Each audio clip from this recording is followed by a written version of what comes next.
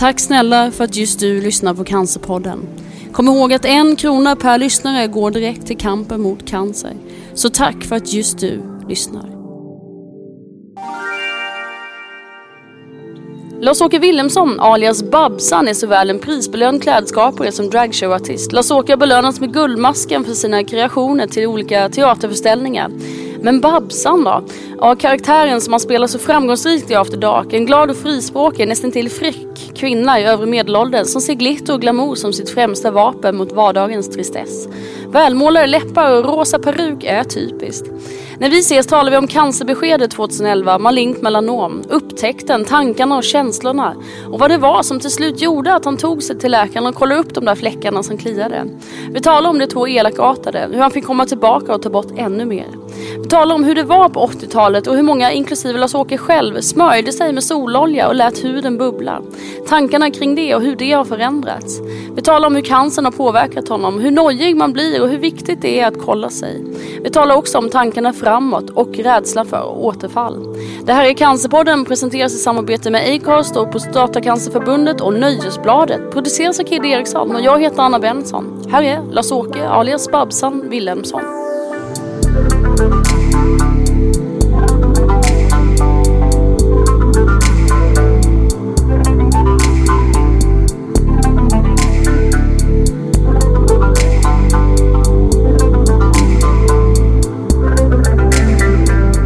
Välkommen hit, Lars-Åke Wilhelmsson. Tack så jättemycket. Eller alias Babsan. Ja, men jag är lite diskretare nu än vad hon brukar vara. Ja. Tycker jag. Eller hur? Om vi bara börjar där och reda ut de begreppen eller de namnen. Eller vem är Lars-Åke och vem är Babsan? Lars-Åke, jag ser mig ju som artist visserligen och designer och sådär. Men Babsan är väl bara en galen kvinna i rosa. Men mer och mer så har jag ju märkt det att folk säger Babsan till mig också. Jag måste ju liksom reagera på det, annars är det ju fånigt. Fast jag är Lars-Åke på stan ibland så ropar de Babsan. Och då säger jag hej hej. Jaha, och sen del är så roligt att säga åh, du som är så snygg som Babsan. Ja tack, jag kan ju vara snygg någon gång i alla fall, säger jag då. Nej, men Lars-Åke jobbar ju mest då som designer och att jag sliter vid symaskin. Medan Babsan sen då får allt nysytt och snyggt och så får hon stå på scen och vara gala. Just det, vi sitter ju faktiskt hemma hos dig. Och det hänger ju en hel del galaklänningar och grejer här. Det är ju mitt uppe uppsättning av min egen show Ett liv i rosa som drar igång också. När börjar det? Det är premiären 11 november och så att det är... Jag vet ju inte när det här ska sändas förresten. Det sänds ganska snart. Det gör det, ja. Då är det ju kanske inte har varit premiären. Då är jag som fullt sjå i min sista kanske finishen. Ja, du har ju precis demonstrerat hur man stryker på Swarovski-stenar. Exakt, det är dyrt att se sig billig ut brukar jag säga. De kostar. Ja, wow, alltså jag är full av beundran. Det är lite pill, men det är kul. Vissa tyger köper man ju färdig som är sydda med paljetter på. Då slipper man sitta och brodera. Men det är kul också att skapa. Ja. Det blir ett hantverk. Men så är det ju. Jag förstår det. Jag känner igen det där med det kreerandet. Exakt. Men många har ju koll på Babsan förmodar jag som lyssnar och så här. Men frågan är om de flesta vet hur det kom sig att det blev Babsan. Ja, det började med dragshow så tidigt. Ja. Liksom 79 började jag första gången med drag med Surprise Sisters då. Men Babsan kom ju inte till förrän 92. Men det är ändå bra många år som jag har ju kört det här rosa i vädret. Så att precis innan gjorde jag en tv-serie där som Baby Doll. Och kallade mig, då var jag blond tvåp. Och så vart Babsan presenterad i ZTV. Alltså jag var Baby Doll men vart presenterad. Det var några killar som var programledare, Anders S. Nilsson och Sven Hallberg hette de. Och så sa de, nu är det dags, nu kommer hon live direkt för ZTV var direkt sänt live. Här står hon klar, det luktar parfym i hela studion. Babsan, jaha heter jag Babsan nu? De glömde bort Baby Doll. Så Babsan föddes liksom ur ett hjärnsläpp så att det gick väldigt fort.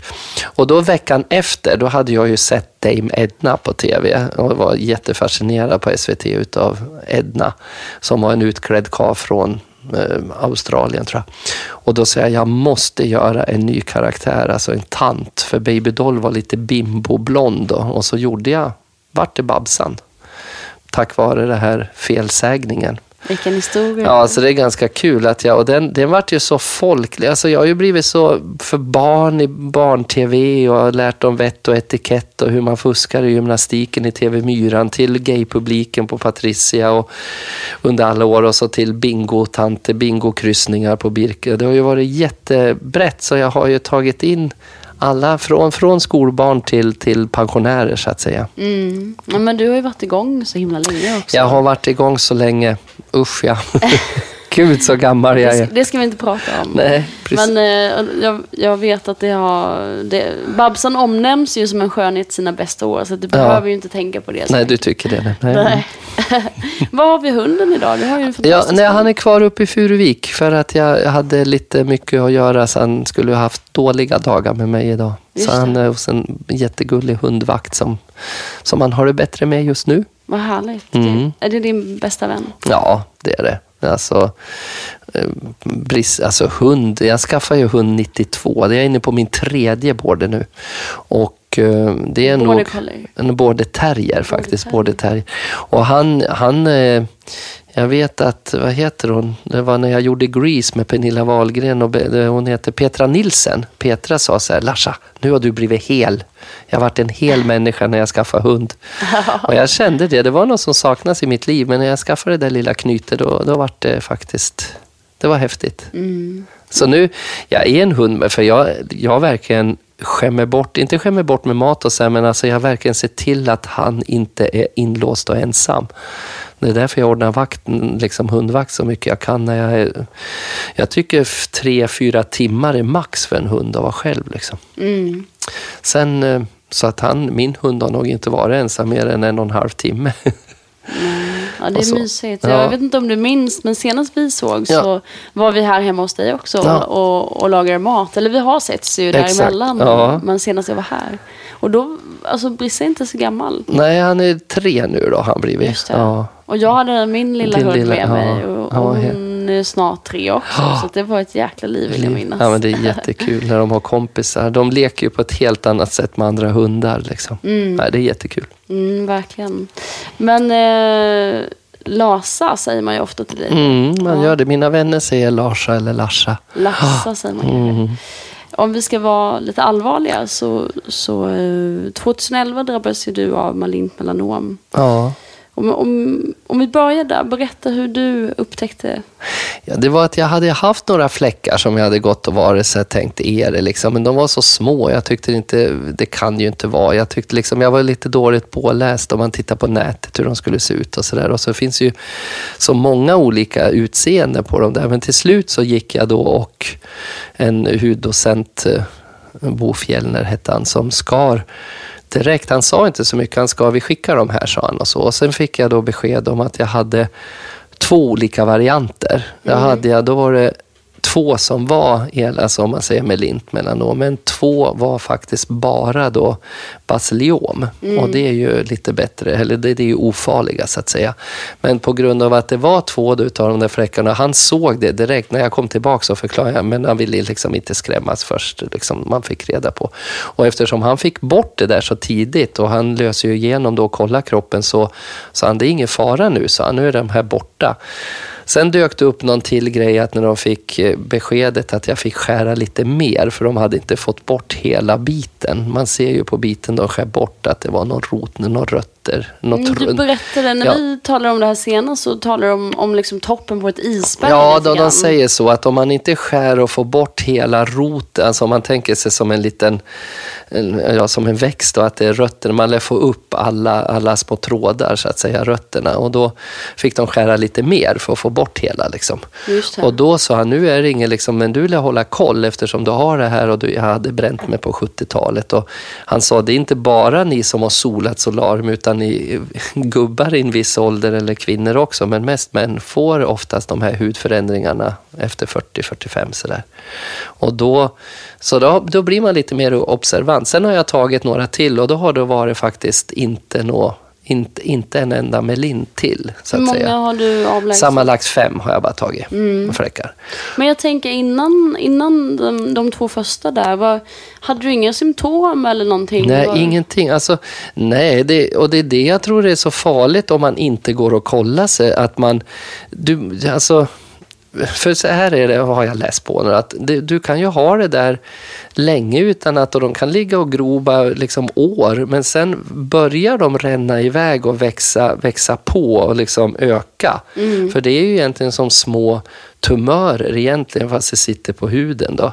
Och börjar de växa och komma in under läderhud, alltså in i systemet, och du får in dem i allas köttspår, man får in dem i systemet, då är det ju ganska farligt, eller väldigt farligt. Då kan det ju vara kört, liksom, så att säga. Men vad fick dig att gå och kolla? Ja, i början var det nog, första var en vän, andra tror jag omgången, det var det Christer Lindar, min kompanjon. Vi satt, när man lever själv så här också, så är det inte så många som ser. Det här sista jag tog nu bara för ett tag sedan, det hade inte jag sett. För när jag jobbade med After Dark och med Christer, då såg vi oss avklädda. Och då sa han, men gud, nu har du någon prick här. Den här, hur stor är den då? Och så börjar man titta, du vet, mitt bak på ryggen ser man inte.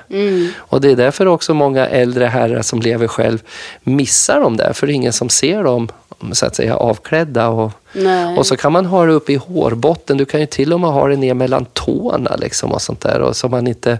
Just så här, midjan och linningen är ganska vanligt. Ja, det är också vanligt. Men det är ofta ser man ju själv. Då kan man ju se om inte magen hänger alldeles för över. Nej. Men då ser man ju. Men här var det dels var det Christer som upptäckte någon. Och de var ofarliga, de som jag tog då. Men det var ju det här första svängen då med när det var 2 melint då, som var maling. Och då, maling säger man väl. Och då blir man ju lite så här att så fort det kommer någon så gick jag och så sa, men det där är ingen fara, så men jag vet ju din historia, så vill du så skär jag bort den, så men då kan ju en hurdoktor eller docent se direkt, det här är en, vad kan vi säga, en sån där åldersfläck. Det här är ett födelsemärke. Det här är, men vill du så tar jag bort den då, säger Men menar du att de har sagt så nu i efterhand när du var tillbaka? Ja, någon har de garanterat, nej, den där är ingen fara liksom, så här att nej, okej, då litar jag ju på det, och den har ju inte det hänt något med oss. Men man blir ju lite nojig när man vet att jag har det lite här och där då. Det är klart. Men om vi backar bandet, tänker jag, innan du verkligen kom iväg första gången, vad hade du för erfarenhet av cancer, och vad visste du? Ingenting, för ingen i vår familj har haft cancer. Pappa tog ju något prov på prostatan och fick väl, tror jag, något resultat men han hade, alltså de sköt ut några bitar där och kollade, tog några provbitar, men alltså någonting har vi bara haft, men inte alls. Sen längre ut i släkten, liksom längre bort, har man ju folk och vänner som har drabbats av cancer, men så jag hade ingen erfarenhet av hudcancer, förutom när man började läsa då såg man ju att det var jättemycket kända, liksom Tage Danielsson gick ju bort i det till exempel, och så då började man med gud och så här, och då upptäckte jag sjukdomen. Jag hade ju inte liksom gått och tänkt på cancer, hade man ju hört länge, men liksom jag visste inte vad hudcancer var. Men kliar det någonting? Eller? Ja, ibland så gjorde de det. Det gjorde de här, men det minns inte jag nu om de som kliade om. Det var bara för att de var torra, men ändå så var de liksom lite fnöskigt fuktiga, om man säger så här, liksom mitt i. Men det kliade bara ibland, och då inbillar jag mig jämt. Det vet jag inte om det är bara en egen teori, men just när de kliade så tänkte jag, nu växer de. Alltså det var bara vad jag kände. Men gud, varför kliar de så? Nu säkert växer de, och så såg jag de här rötterna som från en ljung på en åk, eller på en sån här mossig sankmark, hur rötterna tränger ner och ska tränga sig igenom, och så jag bara såg bilder framför mig, eller som en björk som försöker få fäste på någon taskig mark. Men var de stora och så här? Den ena var som en lillfingernagel, det beror ju på hur stora händer man har, men en var nästan som en helt tumnagel liksom sådär.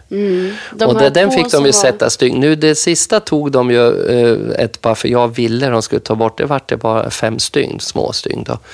Men De här 2 farliga? Alltså. Ja, det var något stygn som de fick sy ihop då, så att de spänner ihop huden då och sätter en liten tejpbit. Och då var ju den ena som han skar för lite, och det är ju inte lätt för dem att veta hur djupt eller mycket de där skära. Men då är det så bra då att de kollar bitarna så ordentligt på när de skickar in dem i de här små provrören, och då ser man ju precis som jag som klipper till och designar med tyg, alltså man ser ju på tyget, här har jag klippt lite, vi får klippa lite till liksom. Så då skar han upp lite mer och så fick han sy ihop en gång till.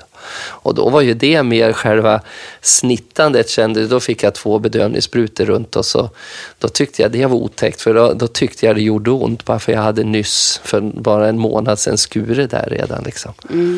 Och då, bytte de så utseendemässigt, förändrades de någonting och sådär? Nej, inte var. Jag tyckte den var ganska lika. Den bara ökade lite liksom i storlek. Den var liksom vidgad sig. Men den såg likadan ut hela tiden. Med att det var lite torrt och fnöskigt. Så, alltså, det är svårt att förklara, men samtidigt inte supertorr. Utan som den var ungefär som ett... Det var ju inte något men att ungefär som det inte riktigt läkte mitt i. Det var ju ingen som blödde eller så, men den såg konstig ut. Samtidigt som den var torr och fnöskig så var den ändå liksom lite färsk på något vis mitt i. Och det här var den största? Ja, alltså. det var den största. Och var satt den någonstans? En precis bak på ryggen och ett fram på bröstet. Som är. Den på bröstet ser man lite utav ärret, lilla stygnet, och att det... Så att men jag kan ju bara uppmana folk att man ska ju gå och titta. Så för har man ingen som kollar av sin kropp, det är ungefär som jag med hund och fästingar.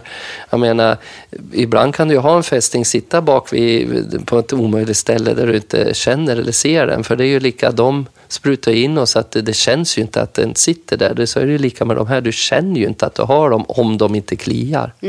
Och de behöver ju inte klia. Nej, alltså. Precis. Det är ju väldigt vanligt symptom sådär, men det behöver ju inte vara så. Nej. Men jag vet när vi pratade, för att jag var här och lagade mat tillsammans med dig, och du var en av de 20 kvinnorna i Rosa kokboken. Jag fick ju äran av att vara med i Rosa kokboken.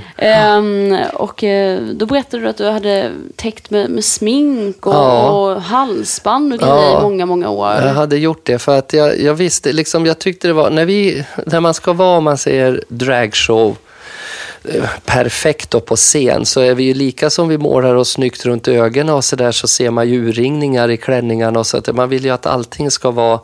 Jag skulle ju inte gå in med en trasig strumpbyxa heller på scen liksom, så då täcker man ju över de där prickarna och fläckarna, och ibland så köpte jag lite större halsband liksom, för att det gick inte att täcka riktigt. Det var liksom, man såg att det var ungefär som ett brännmärke under.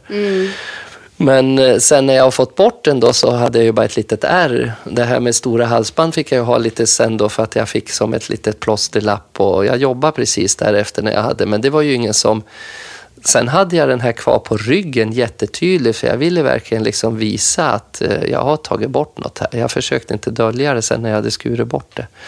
Men varför då? Vad tänkte du? Nej, jag bara tänkte att de ska få se att bara för man står på scen i paljetter så är man inte odödlig liksom, utan att man... Så jag hade det, men sen när jag tog bort plåster och klippte bort stygnerna, då syndes ju inte. Nu kan jag väl rent estetiskt kanske sminka på ärret lite grann. Men det syns det mycket då? Nej, jag tycker inte det. Nej. Det är liksom... Jag har ju misskött mig lite med... I sommar har inte varit så mycket soliga dagar, men jag har faktiskt varit ute och solat, så jag känner mig lite halvfräsch brun. Men då solar jag ju med vett liksom. Jag har på med 30 på axlar och i pannan och på öronen. Alltså solskyddsfaktor pratar jag om då. 30, vad det nu heter. 30, SPF, ja 30. Jag har någon som är 15 också, men det är mer som en olja på något vis med 15 skyddsfaktor. Men 30. Och så går jag ut, kan jag vara ute i Sverige en hel dag och så blir jag ändå lite fräsch brun. Men jag skulle ju aldrig ligga och pressa liksom sådär och bränna mig så att det bubblar på bröstet. Det gjorde man ju en gång i tiden när man var ung och dum och ville vara skitsnygg, och så flagade man efter 4 dagar. Så den här kanariebrännan, den satt kvar i i flygplanstolen när man åkte hem. Men du säger det att att man kände sig odödlig. Gjorde du det fram till det här? Fick du sådana tankar att... Ja, jag hade aldrig gått och tänkt på cancer, för jag upplevde ju hela AIDS- och HIV-perioden när jag liksom jobbade från tidigt, slutet av 70-80-tal, sen började det där dyka upp på 90-talet med AIDS och HIVen. Så att cancern var ju liksom bara massa vänner runt omkring som hade, men att jag tänkte då, pappa hade inte och mamma, så jag tänkte aldrig på cancern. Jag gick ju mest och skyddade mig för att inte få HIVen. Så då blir man lite chockad när man, men gud, ska jag ha någon jäkla dödlig hudsjukdom nu liksom, som jag bara får utan att liksom, för mig fanns det bara liksom att jag skulle skydda mig mot AIDSen liksom, när jag... Och i och med att du har varit med i hela den liksom, utvecklingen av bromsmedicin och sånt där, tänker att redan där kanske du började fundera på döden och att man kände att man inte borde, eller? Nej, det gjorde man ju, för att jag hade ju en vän då, min bästa vän Micke, som kämpade och hade HIV och AIDS ganska länge. Alltså jag säger HIV och AIDS, för ibland så hade han så låga värden och bra värden ibland, så att det liksom, jag vet inte vilket procent när man säger man är HIV-positiv och till man har AIDS, det går ju över vid några vissa värden där, hur dålig man är. Nej, inte så att, men han pendlar ju däremellan och han fick ju bromsmediciner, men det var så tidigt så man vet ju inte om man fick sockerpiller och om man fick broms, för det var ju, de hade ju inte hunnit testa dem klar liksom. Nu är det ju mycket, mycket bättre medicinering för om man blir positiv med HIV och AIDS då.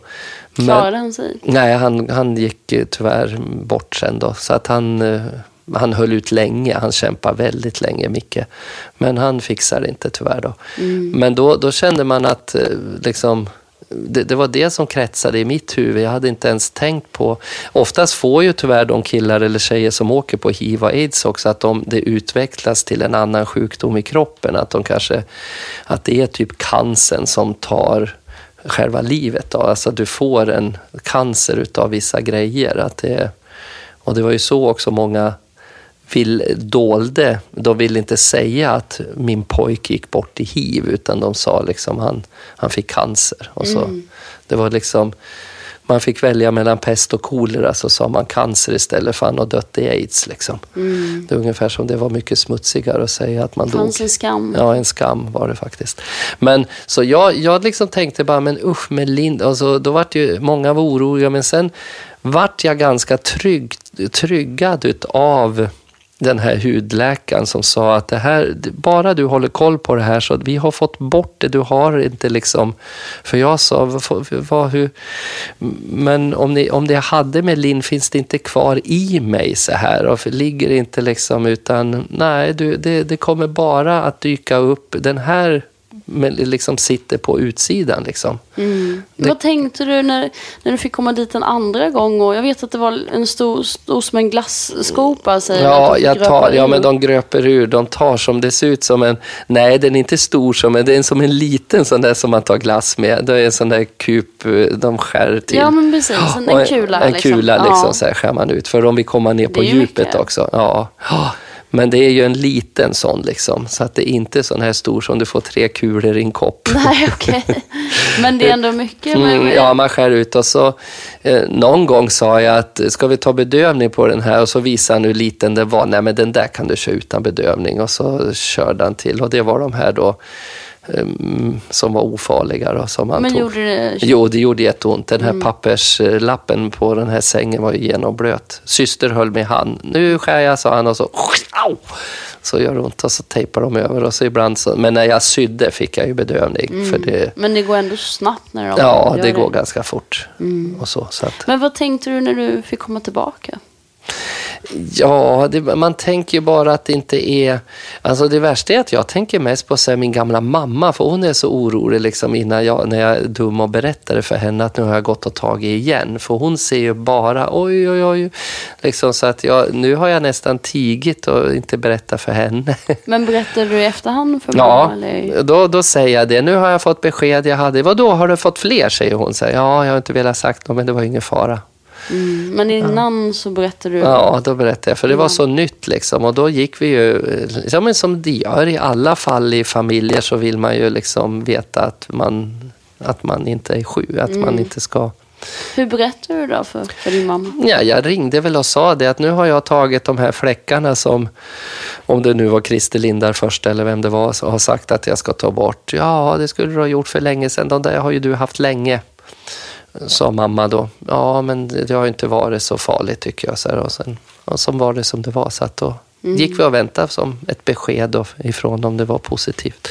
Min mamma är så rolig, hon sa så, om du dör i alla fall och det blir sprängd i bitar så när jag åkte till Bosnien, så skulle jag kunna hitta dig ändå, för du har ett födelsemärke utanför din stjärt, alltså utanför, får man säga det, anus då. Du har ett födelsemärke utanför anus, och jag skulle veta att det var du om du... Jaha, så jag. Det är kanske några till som vet att jag har det nu, så jag då. Ja, vad underbart. Ändhållplatsen vet jag Ingvar Oldsberg kallade det. Ja, så vid Ändhållplatsen. Han fick cancer. Nej, jag har speglat mig och sett, jag har alltså ett riktigt vanligt födelsemärke precis utanför så här. Det är inte undra på, för när jag var riktigt liten så gned mamma, hon trodde väl det var liksom någon smuts då som skulle bort där, och så är det ett födelsemärke. Så det är lite, när jag jobbade som fältartist i Bosnien skrev jag det på papper, just så där att liksom kännetecken, för om man skulle bli i bitar och de inte skulle känna igen en då, så skulle de kunna se att det var, då fick jag skriva upp det också. Ja, men det är nog makabert. Ja. Men jag tänker, Lars-Åke, du pratar lite om skam kring HIV och AIDS och sådär. Men hur var det för dig när du blev drabbad av cancer? Hade du några sådana? Nej, det hade jag inte. Usch, jag hade ingen skam eller att jag skämde. Man var ju bara... Men jag tänker, klandrar du dig själv? Nej, jag klandrar mig på tills då också samma läkare sa, men det här kan du ha fått om du så varit inne hela 70-talet. För jag sa det, jag har ju bränt mig. Jag gick på solarium, jag brände mig så jag hade kokosnötsolja på med Hawaiian Tropics så det bubblade orange olja och man smörjde så man solade och jag hade sytt små tangabyxor och låg och pressade verkligen så här. Men då sa han det att det är klart en jättedum grej och en orsak att solen strålar inte alls bra så där mycket i den mängden. Men, sa han, det finns folk, män, farbröder, gubbar som får det här som aldrig solat liksom naken på en badstrand. Så det är ju liksom inte bara solens fel. Det var ändå liksom något lugnande i det. Då var det lugnande, så då kände jag inte sån skam. Men sen kan jag väl erkänna att just mina ställen där de har skurit är just där jag brände mig väldigt mycket. Så jag tror det är gamla brännskador. Och du nämnde nu att du har i alla fall 30. Du kan ju ha ännu mer kan jag tycka. Men du har i alla fall 30. Men i svensk sommar som det har varit i år så har det varit liksom inte sådär mer än typ 4 timmar per dag klar sol tycker jag. Och då är 30 för mig ganska bra där jag har varit. Men har det förändrats då efter det här beskedet? Jag är mer noga med andra när jag ser liksom lite blekfeta, tänkte jag säga, men bleka i alla fall, och blekfisar är ute, så säger jag, har du någon solskyddsfaktor nu? Nej, nu ska jag bli brun, så, och då kan jag bli förbannad. Men vad dum du är, varför kan du ta på dig? Du blir brun ändå, mycket finare brun om du kör en 20 liksom, skyddsfaktor. Så jag blir mer så här att jag kan bli skitirriterad när de lägger upp på Instagram så här, var ute hela dagen i Thailand så är stark sol, och så filmar de sig hur röd de har blivit liksom, och skryter om att titta vilken solbränna jag har fått, liksom en bränd hud visar de på någon Instagram-bild. Då kan jag bli jag skriver jag idiot. Dum du är liksom. Att du inte fattar att det är, vet du vad jag har gått nu och skurit i 4 år här liksom.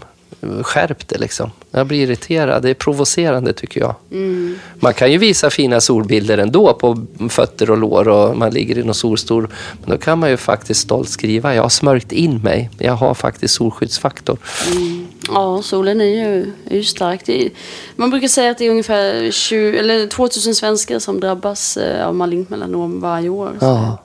Men har du fått mer? Du säger att du hittade egen information och googlade mycket och du fick säkert mycket information av din hudläkare. Så där. Men har du blivit väldigt varse just malignt melanom eller cancer i övrigt som du... Nej, jag tycker bara ju mer man läser om i allmänt så tycker jag att nästan varenda människa som går bort så tycker jag cancern är inblandad på något sätt i alla tycker jag som går bort runt omkring liksom. inte bara de vi har läst om i nu senaste månaden, så har det ju varit liksom cancer och Mikael Nyqvist cancer. Alltså jag tycker alla dör i cancer liksom. Det är ju ganska hemskt. Ja, det är fruktansvärt. Man säger att 1 av 3, nästan 2 av 3 drabbas. Ja.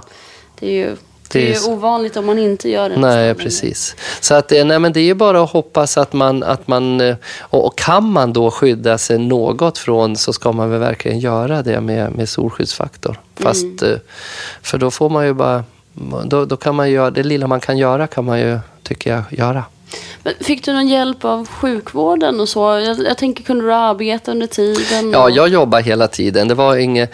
Nej, för att... Det var ju någon publikuppvärmare under Melodifestivalen. Ja, under Melodifestivalen. Jag var inne på scen och värmde upp. Och det var liksom inte att jag... Det var liksom... Jag vart också så här, när de ska bort dem och så fick jag besked att det var Melint, så kände jag mig ju ingen sjuk. Jag var ju liksom frisk, för jag hade ju bara fått bort några fläckar på kroppen. Med bedövning och ingenting annat? Nej, inget annat. Det var ju liksom så jag kände, ska jag hålla på och gnälla och prata om det här? Alltså då vet jag folk som kanske låg samtidigt på sjukhus och verkligen hade cancer som var... Det kändes ju nästan som att, jaha, ska jag försöka få någon uppmärksamhet för mina 2 fläckar? Men ser du det så att du inte riktigt haft cancer på riktigt? Eller vad tänker du? Ja, jag tycker liksom att jag känner det att men jag vart ju aldrig sjuk, för att de säger vi har fått bort det liksom. Och då är det ju bara att vänta att om det kommer någon ny. Men jag kanske är lite för naiv och dåligt påläst, för att jag tror att det är liksom, ja, de fick bort det där. Nu är det bara att hålla koll på nästa, så inte den är elakartad liksom.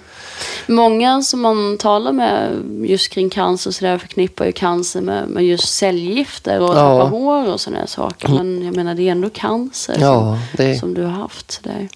Ja, men jag ser inte sån jag ser liksom som att vad skönt, nu tog vi bort nu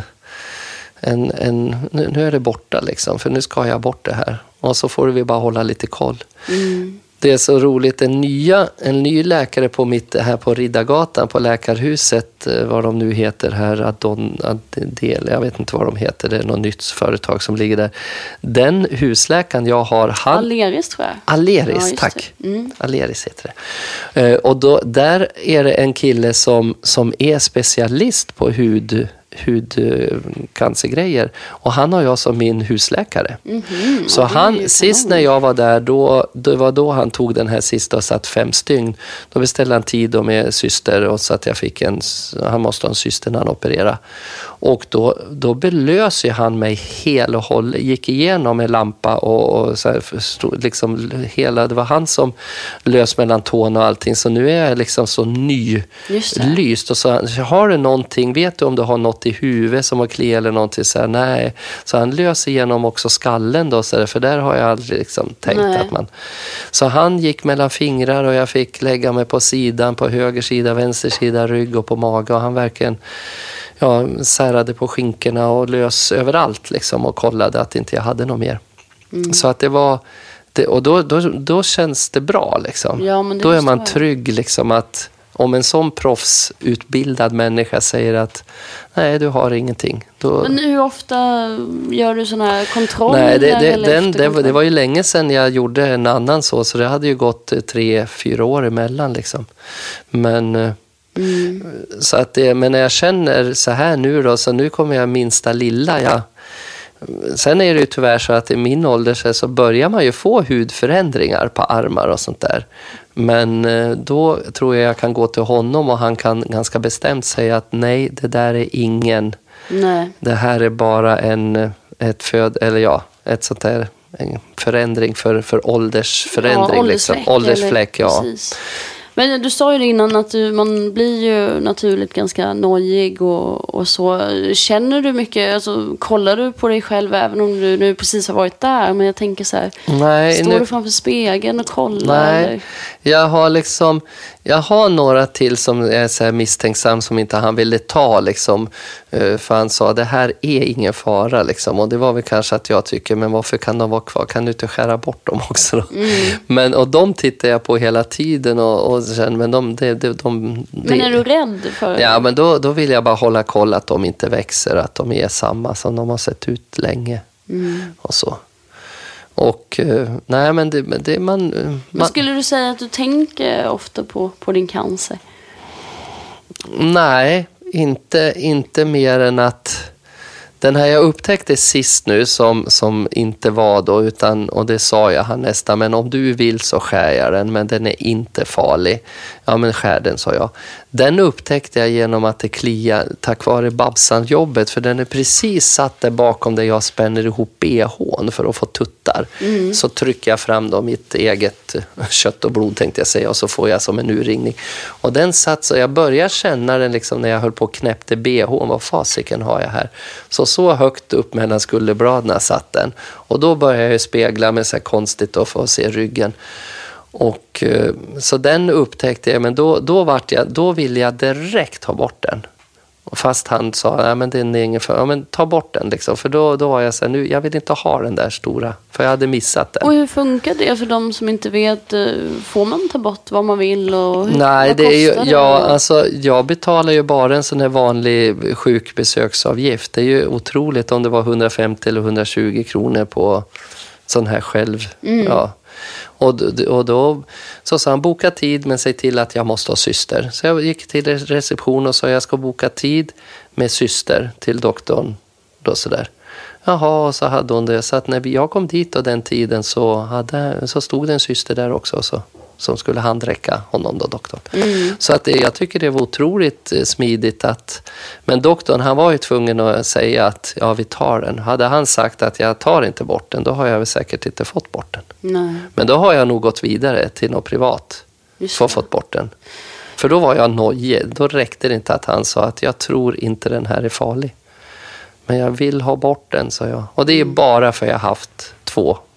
Jo, men jag kan såklart förstå det. Men jag vet, nu är jag allergisk privat faktiskt, men det finns ju även landsting och sådär. Och jag vet att många har ju så här en dag om året där de har någon form av öppet hus. Ja, just det.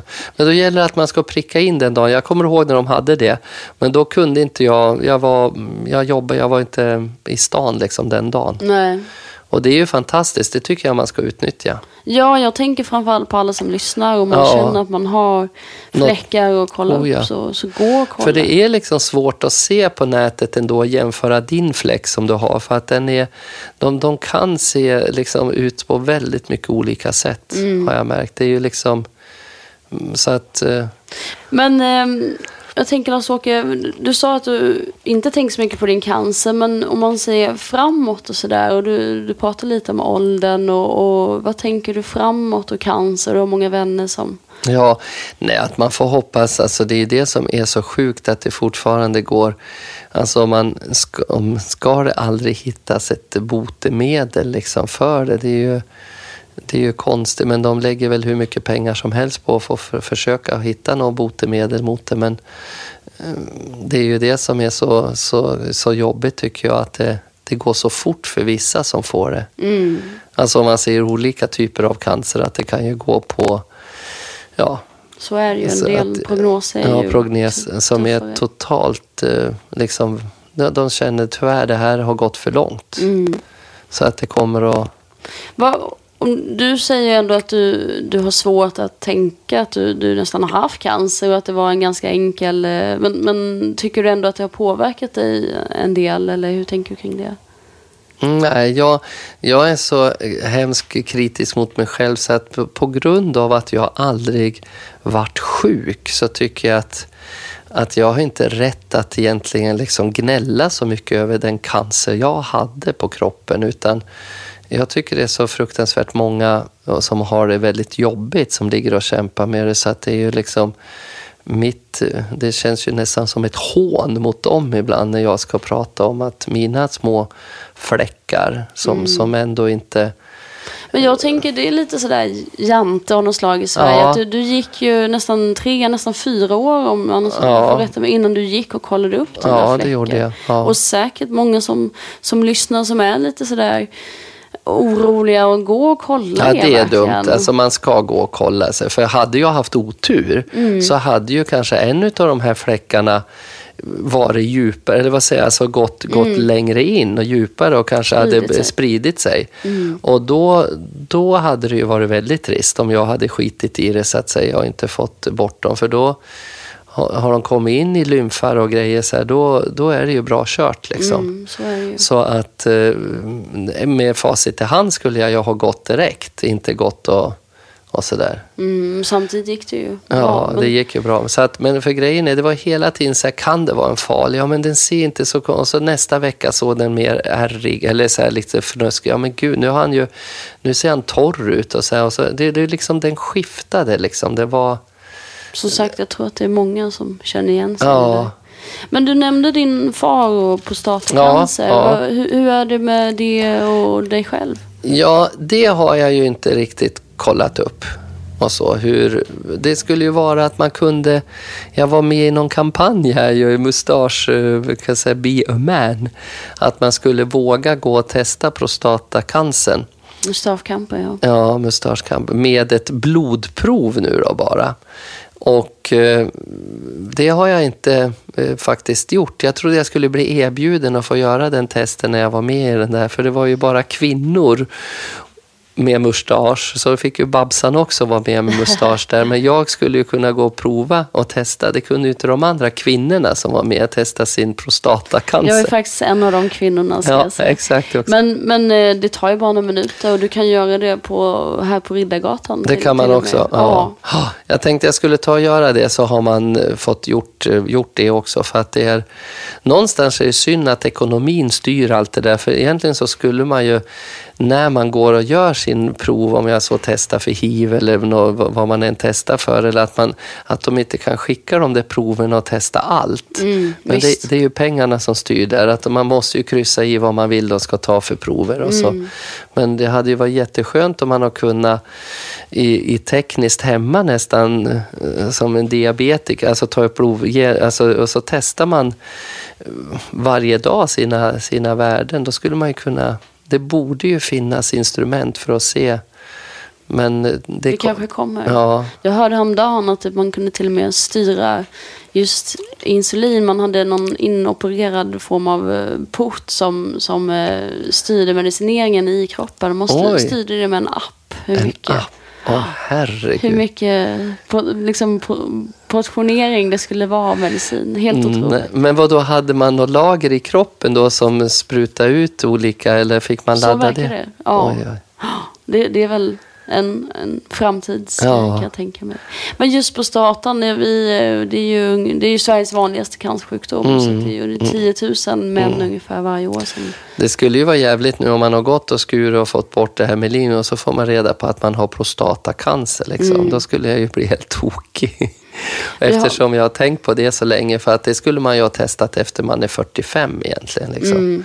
Man brukar säga det precis. Efter 45 så är det hög tid att gå. Och egentligen varje år. Och egentligen, nu är det ju en del män som kanske räds det. Just att man ska få klämma och känna på prostatan just. Men ibland behövs ju det också. Verkligen. För att verkligen hitta. Ibland räcker det inte med ett blodprov. Nej. Men vi kvinnor blir ju kallade i Sverige. Vi är över 42 år ungefär till just screening av brösten. Ja, med bröst, ja. Men förhoppningen kanske är att även männen någon blir gång i framtiden. Ja, för om man tittar på, nu har jag inga fördomar sådär, men om man tittar på en vanlig svensk man så är det ju så här, de är ju så rädda för att prata liksom och vara kärring och gå och gnälla och för att vara orolig för sin hälsa. Det ska ju vara liksom starka, stora karar. Så jag tror att självmant är det nog svårt för en vanlig man att gå och göra en sån kontroll liksom. De gnäller jävligt när de blir förkylda och så här och ligger och är jättedåliga. Men liksom gå och göra en sån där koll. Det skulle vara nästan att de var som i lumpen för inkallad liksom. Att man får en kallelse. Nu ska du testa här. Vi hoppas ju att i med Mustaschkampen och andra kampanjer att man just ska lyfta den här frågan. Exakt. Och också få alla att förstå hur viktigt det är. Precis. För man springer med barn och man tar hand om sin gamla mamma eller pappa eller så, men sen så liksom bryr man sig inte riktigt om sig själv liksom sådär. Nej. Så det borde man ju göra. Men du får få göra som du lär, höll jag på att säga. Ja, jag ska gå och göra det. Jag ska gå och anmäla mig och få en tid. Det får du lova nu då. Jag lovar det. Och kolla prostatan också. Så. Ja, det är bra. Jag tänker avslutningsvis, brukar alltid fråga alla som jag träffar vad man skulle skicka med till den som precis har fått beskedet cancer. Oj, vad säger man? Att det är ju liksom att många som man hör som har fått det säger vi kommer så nära i familjen och det här har blivit, det är ju liksom bara hoppas att den som har fått det har dels en familj och någon att stötta, alltså några vänner eller någon som man kan prata med och som att man inte håller. Jag tror att man ska berätta för de närmaste, även vännerna, för att få en sorts stöttning och kärlek liksom. Jag tror det är jätteviktigt än att gå och kämpa med kampen själv liksom. För att sen så får man ju hoppas också att det är någon sorts cancer som de kan alltså, så att säga vinna över. Det finns ju faktiskt ändå många som gör det och som blir... De allra flesta överlever. Ja, överlever. Och det är det man får hoppas liksom, att de med andras styrka och kärlek att man kan bekämpa det liksom. Sådär. Att man får lura den där skitfackcancern liksom. Att man får... Så att jag vet inte, men det är ju, beskedet måste ju vara jättetungt att få och sen att man man ska nog försöka ta det med sina närmaste vänner och familj. Ja, du vet ju. Ja, att man måste... Och samtidigt så vet jag att precis hur man fungerar, att jag ska inte göra den orolig, jag ska inte behöva oroa den och man ska inte blanda in den och att man vill skydda andra emot det också. Oftast så hör man ju det att det är de som har blivit drabbade som är de starkaste liksom. Att familjemedlemmar runt om de pallar inte, de vet inte vad de ska prata om och de vet inte liksom. Och de vill fråga 1000 frågor men i respekt så säger de ingenting liksom. Men jag tror att man blir starkare av att prata med varandra. Dela bördan. Ja, och dela på det. Och sen så tror jag att man måste fortsätta leva så gott man kan liksom, i själva behandlingen också. Att man kan ju inte bara bli helt gravallvarlig och bli en helt annan människa. Liksom. Jag tror man ska fortsätta vara, om man orkar, och så där, fortsätta vara den man har varit innan. Liksom, och så där, och för att...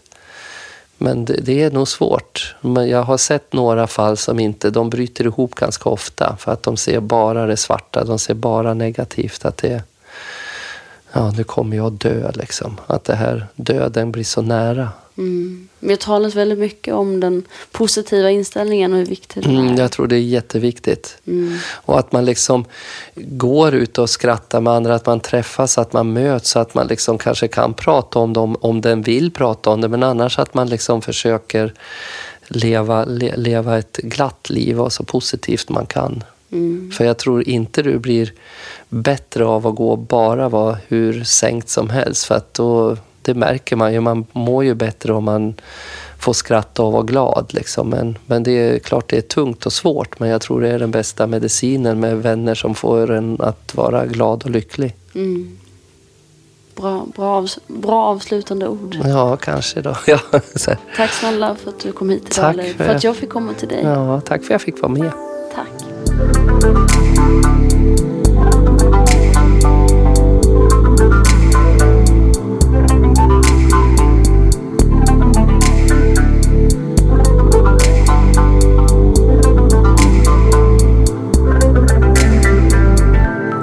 Gå nu och testa er. Låt inte tanken att ni ska vara till besvär ta över.